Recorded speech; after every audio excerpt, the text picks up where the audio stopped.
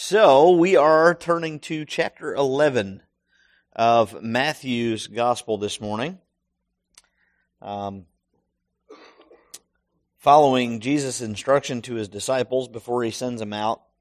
This is a passage, and I mentioned it this morning in our Sunday school class if you weren't here. This is the passage where we come back to John the Baptist, and there's a very, very, very, very, very, very, very, very, very important principle in this passage that I don't want us to miss. And of course, at this point, John is still in prison, and I'm going to stop there before I give away the whole thing. So, once you find Matthew chapter 11, as we normally do, I'm going to ask everybody to stand for God's Word this morning.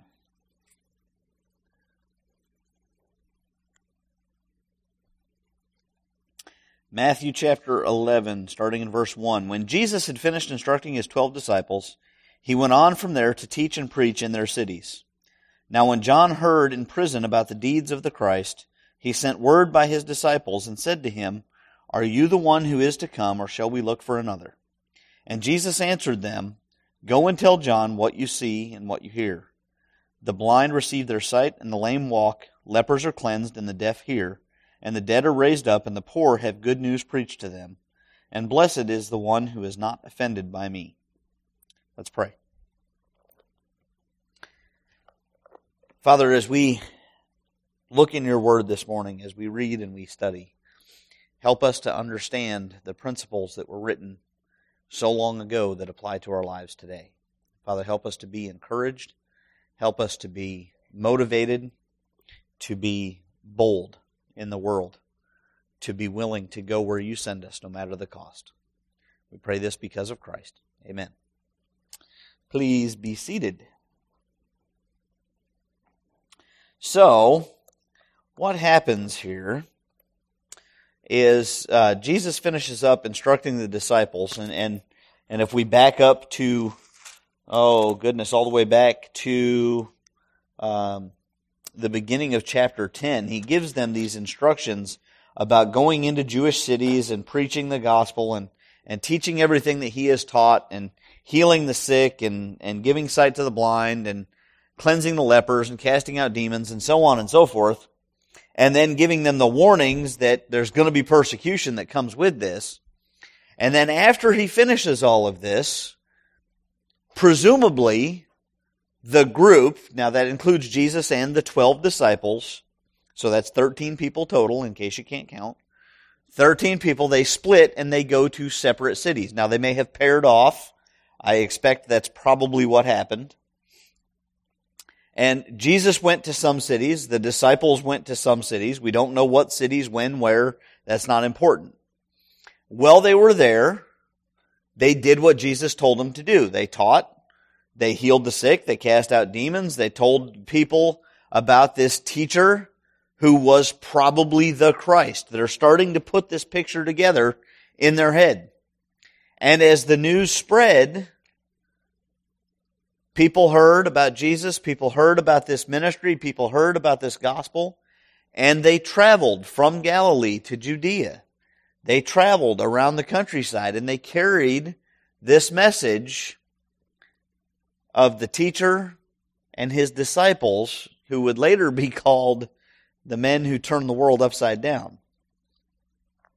And this message makes it to John the Baptist. This is not John the Apostle. This is not John, the author of the Gospel of John or 1st, 2nd, and 3rd John. This is John the Baptizer. This is John, Jesus' cousin, born to Zechariah and Elizabeth.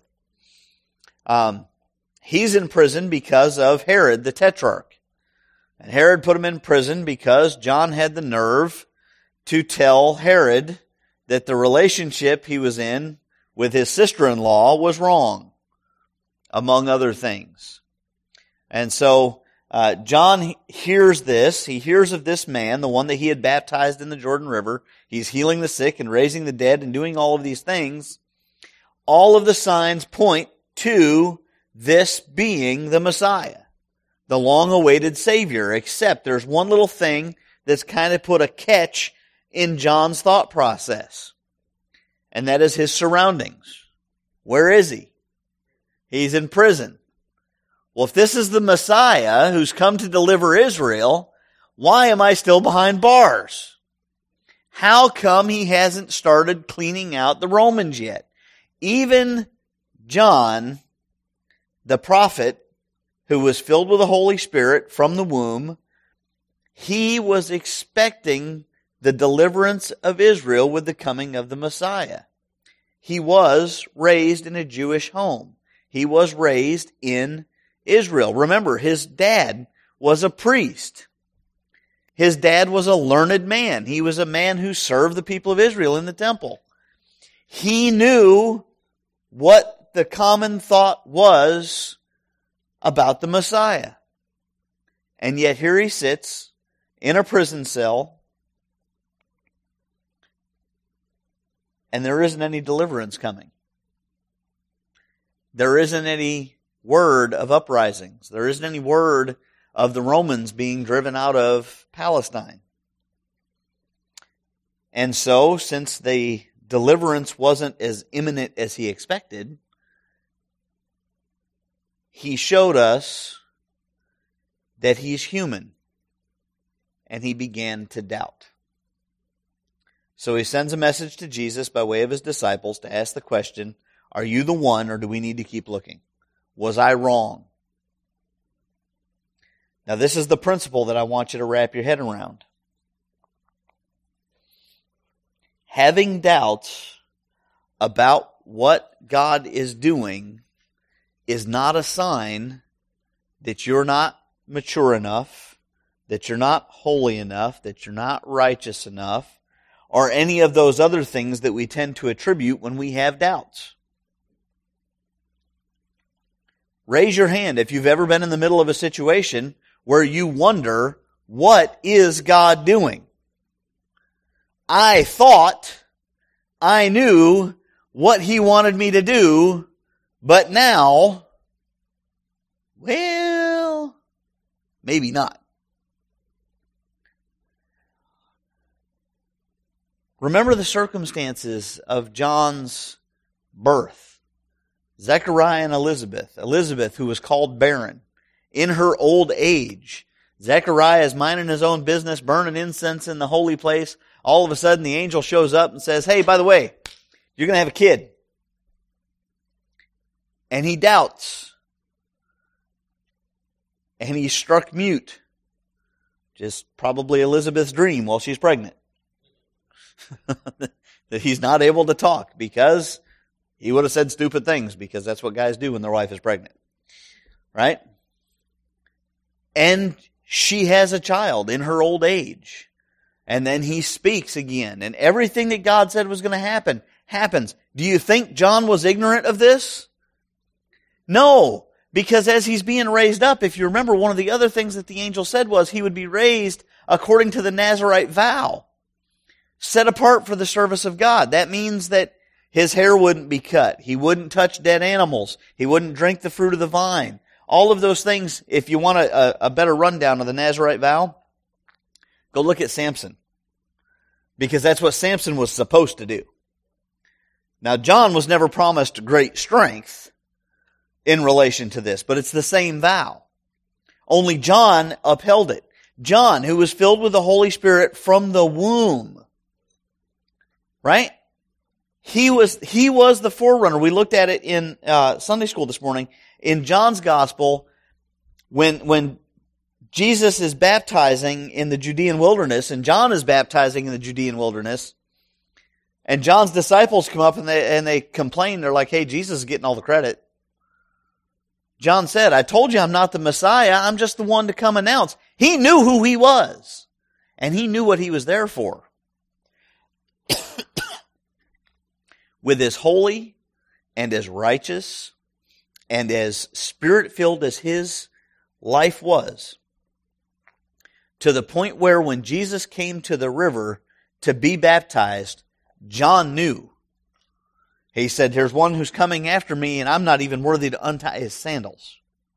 And when he saw Jesus approaching, he said, behold, the Lamb of God who takes away the sin of the world. And when Jesus gets into the water, he says, whoa, stop, time out. I'm baptizing people for repentance. You don't have anything to repent for. John knew who he was and who Jesus was. And yet, here in prison, he still had doubt. There are times when we feel God leading us to do something or to go somewhere, and we are certain that it's God's will for our lives. We are absolutely, positively, beyond the shadow of a doubt, certain this is what God wants us to do. And then when we're in the middle of it, and resistance increases, or it's more intense than what we were expecting, or we fail, and we don't know whether to keep going or not, it's very easy to ask the question, God, did I miss something? Did I miss a turn? Did I misinterpret what you were telling me to do? Was I really following my own passion instead of your will? Why did you have me to come here and do this and then allow me to fail? I had a case of this happen back in 2009, 2010.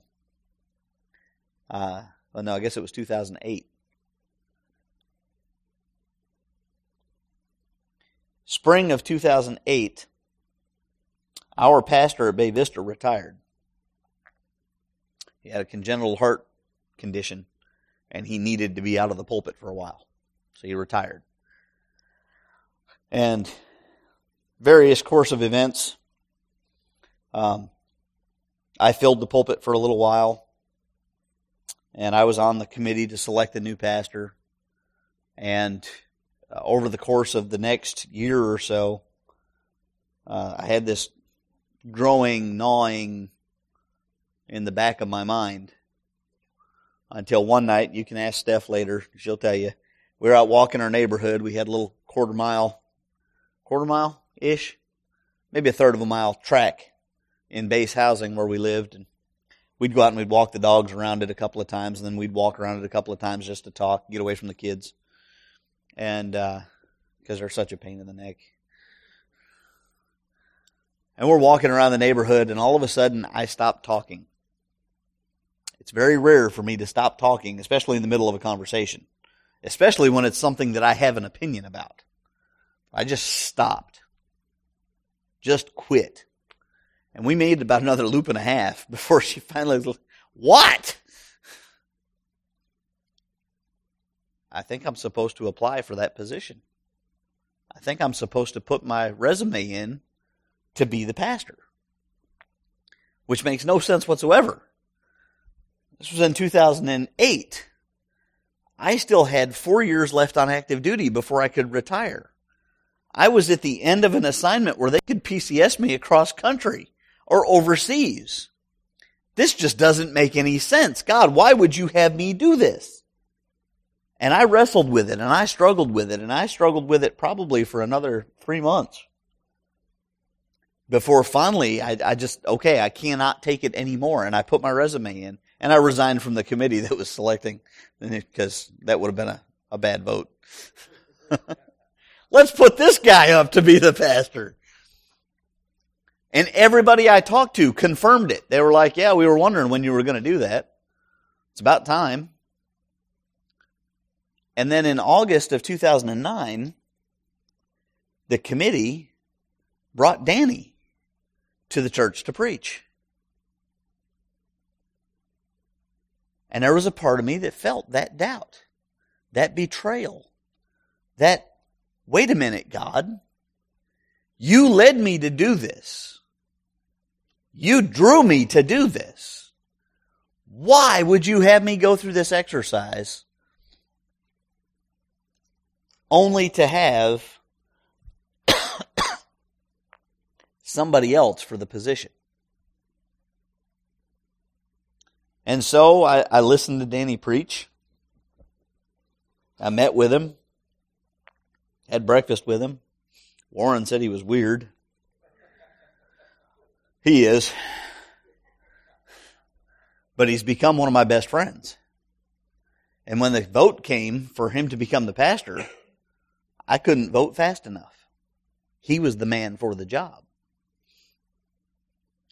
But I still had those doubts. Was I being selfish? Was I going out on my own? Was this really what God had called me to do? And it took me some time. And it took me some counsel with some wise and godly people to understand that God was trying to teach me to be ready to go when He told me to go. Fast forward to early 2011, as I'm preparing to retire, and I had a resume written up, and I had sent it over to the association office and let Dion take a look at it to tell me what I needed to fix, and he apparently exploded a red pen all over it, because there were markings all over. Fix that, get rid of this, change that, did all kinds of corrections and everything. So okay, well, back to the grindstone. Good thing I've got about a year before I retire. And then I get a call from Mr. Dias.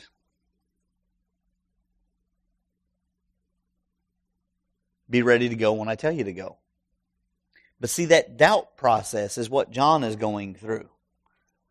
This isn't sin to have doubt that we are where God wants us. And I can tell you it's not sin because of the way Jesus responded to John. Jesus responds to John this question by John's disciples that John sent.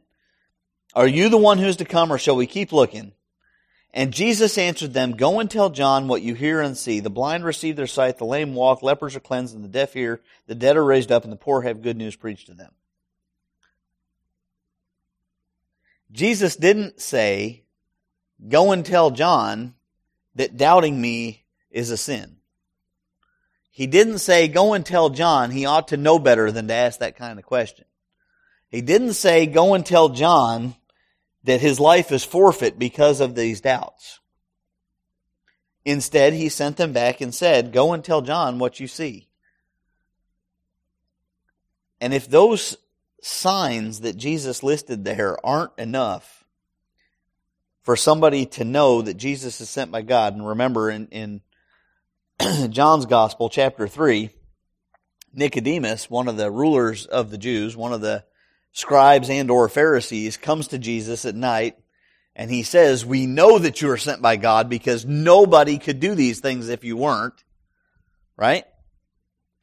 If that wasn't enough, Jesus is actually quoting from the book of Isaiah here. He's quoting from Isaiah 35, which is a prophecy about the deliverance of the righteous remnant. And he's correlating what he's doing to that prophecy. This should be enough to clue in those who hear what he says that Jesus is the coming deliverer. So see, having those doubts, this is that principle I want you to wrap your head around. Having those doubts is not a bad thing. Questioning what God is doing is not a bad thing. There are many times in Scripture where we see somebody who cries out to God, God, why this? Why am I going through this? Now, the prime example I can point to is Job. And even Job is not condemned for his questions. Now, God's response to his questions, okay, if I can put it this way, God was a little bit snarky in his response. I'm sorry, Job, where were you when the earth's circumference was set? Where were you when the stars were hung in the sky? Who are you to question me? But then he answers Job, and he says, you trust me. That's enough. And then Job is restored, and he's restored above and beyond what he lost. So there's another account of somebody who doubts. Now this prophecy that Jesus is talking about, this takes us to the second part here. This prophecy is a prophecy for Israel. This is before Israel is taken into captivity. Isaiah is prophesying. The great thing about Isaiah, when Isaiah takes his mission as a prophet, when we see that great picture in Isaiah chapter 6, one of my favorite accounts in all of Scripture, and God purifies his lips and cleanses him, and then God says, who will go? Who will I send? Isaiah says, here I am, send me, I'll go, I'll do it now. And then immediately after that, God says, okay, here's the scroll. Right? This is what you're supposed to say. And oh, by the way, nobody's going to listen to you. One of the things that Danny has said on a number of occasions. At least Isaiah got a warning. Most of us don't. The people of Israel weren't going to listen anyways. At this point here in chapter 35 of Isaiah, if you want to flip there to Isaiah 35.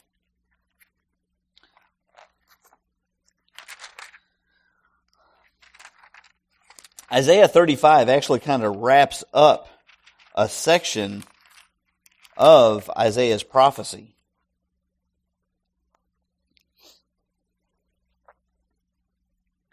Let me read this to you. The wilderness and the dry land shall be glad. The desert shall rejoice and blossom like the crocus. It shall blossom abundantly and rejoice with joy and singing. The glory of Lebanon shall be given to it, the majesty of Carmel and Sharon. They shall see the glory of the Lord, the majesty of our God. Strengthen the weak hands and make firm the feeble knees. Say to those who have an anxious heart, be strong, fear not. Behold, your God will come with vengeance. With the recompense of God, he will come and save you. Then the eyes of the blind shall be opened, and the ears of the deaf unstopped. Then shall the lame man leap like a deer, and the tongue of the mute sing for joy. For waters break forth in the wilderness, and streams in the desert. The burning sand shall become a pool, and the thirsty ground springs of water. In the haunt of jackals where they lie down, the grass shall become reeds and rushes. And a highway shall be there, and it shall be called the way of holiness. The unclean shall not pass over it. It shall belong to those who walk on the way. Even if they are fools, they shall not go astray. No lion shall be there, nor shall any ravenous beast come upon it. They shall not be found there, but the redeemed shall walk there. And the ransomed of the Lord shall return and come to Zion with singing. Everlasting joy shall be upon their heads. They shall obtain gladness and joy, and sorrow and sighing shall flee away. If you look at the message that Jesus sends back, this is not a message of condemnation by any stretch of the imagination. This is a prophecy of the restoration of Israel, a prophecy of deliverance, a prophecy of good things to come.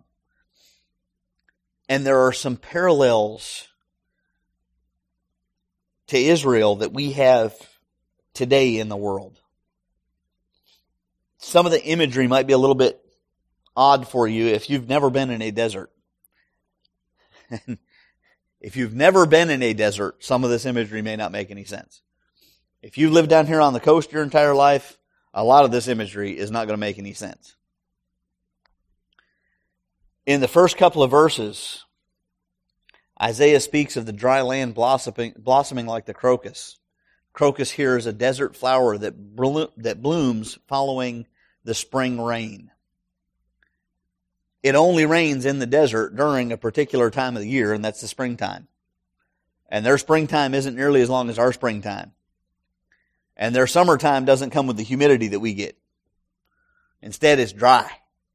It's not just dry. It's dry. Okay? It is like you can feel the moisture evaporate from the soles of your feet through the top of your head dry. And so this picture here of the dry land, we're talking dried out, cracked, hard, concrete-like sand that is cracked and parched, and there is no sign of moisture to it. And Isaiah says it will blossom like the crocus. It'll blossom abundantly and rejoice with joy and singing. What could bring that more than the refreshment of rain? Now, I know last week that rain wasn't necessarily refreshment because we got about 6 months worth in 6 hours. But in a desert, that kind of rain brings relief. That's when the animals come out. That's when the plants bloom because they've only got enough to last them that long. Isaiah also says the glory of Lebanon and the majesty of Carmel and Sharon will be given to it. Lebanon and Carmel and Sharon, those were vibrant, rich, wealthy cities. This is a picture of majesty and abundance, just like the blooming of the desert. I remember being a kid, I know it was a long time ago, and watching those films in science class in elementary school where they did like a time lapse of the desert during the spring. So you'd have like Death Valley and that one time that it gets rain, that one day, and then like in the time lapse, it's like in the next seconds you see the cactus blooms and the flowers sprout up and the lizards run across where before there was no life, now there's an abundance of life. That's what Isaiah says the deliverance is going to look like. This is in contrast to what Israel looks like when Jesus is there. Spiritually, it is desolate. It is dry. It is cracked. It is barren. And you know, the world that we live in is a lot like that. The next two verses, Isaiah says, strengthen the weak hands and make firm the feeble knees. Say to those who have an anxious heart, be strong, fear not. Behold, your God will come with vengeance. With the recompense of God, He will come and save you. For those who are about to lose hope because they just can't see how God is going to work things out in the circumstances that they are facing, this is a huge message of hope. God's got this, whether you see it or not. This is very similar to what Jesus said back there in the Beatitudes when we started looking at the Sermon on the Mount, when Jesus said, blessed are the meek, blessed are the poor in spirit, blessed are the humble, blessed are those who hunger and thirst for righteousness. Those who wait on God's strength will receive God's blessing. It's when we try to plow through on our own. It's when we try to push through and do everything in our own power that we run out of strength, that we run out of energy. Verses 5 through 7, this is what Jesus is specifically quoting. The eyes of the blind will be opened, the ears of the deaf unstopped, the lame shall leap like the deer, the tongue of the mute will sing for joy. Waters break forth in the wilderness, streams in the desert. The burning sand shall become a pool. For the Jews who would have heard this,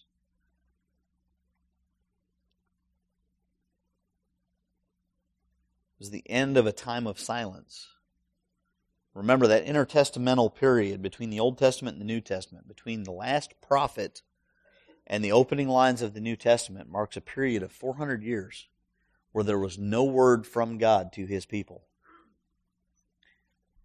A time of wilderness. For the Jews that Isaiah was talking to, they were getting ready to enter a period of exile, a period of imprisonment, a period of wilderness. For the Jews that Jesus was ministering to, there was the end of that time of silence to look forward to. For us, we have that point forward to when Jesus returns. That doesn't mean we're living without hearing God's Word. We have God's Word. It's right here. It's available to us. But we still have those times when we're spiritually dry, in the wilderness, waiting. This is a point when those who are in Christ will have no more pain, no more death, no more misery to deal with. I can't wait. Cannot wait for that day. Verses 8 through 10. A highway shall be there. It should be called the way of holiness. The way of holiness, the highway. Prepare the way for the Lord. What is John saying?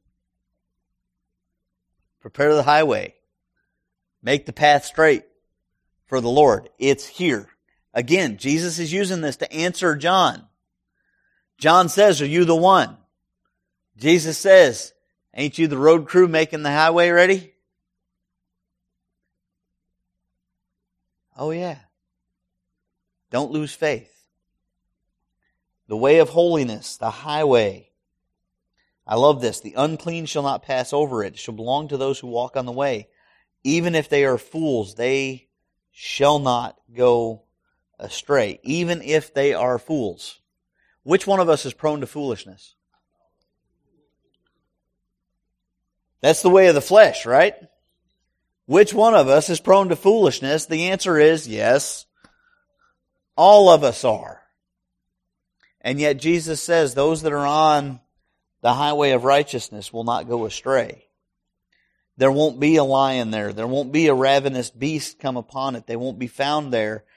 But all the redeemed shall walk there. There will be no hazard for the saved. That doesn't mean we won't sin. That doesn't mean we won't wander off and get lost. But it means we are safe. That highway will take us to the gates of heaven itself. If we take that message, if we take Jesus' response, go and tell John what you hear and see. The blind receive their sight, and the lame walk, lepers are cleansed, the deaf hear, the dead are raised up, and the poor have good news preached to them. If we take that, when we have doubt, when we have that questioning time, when we have that dark spot in our life where we sit back and we ask, why, God? You had me go here for this. Why am I going through this struggle? You had me come here to talk to this person. Why did they reject the message? You had me do whatever it is that I am doing, and I have failed. When we have that question, why, we can turn here and we can look at Matthew 11, we can look at Isaiah 35, and we can see that we will be secure in Christ. He will deliver us to our final destination of eternal life with Him. Even if we're imprisoned, even if we're destined to be executed for the testimony of our salvation, like John was. Now there's the last verse there. Verse 6, if you want to flip back to Matthew 11, verse 6. This ties the whole message back to what Jesus told the disciples before they left. And this is the last thing that Jesus added into His message to John.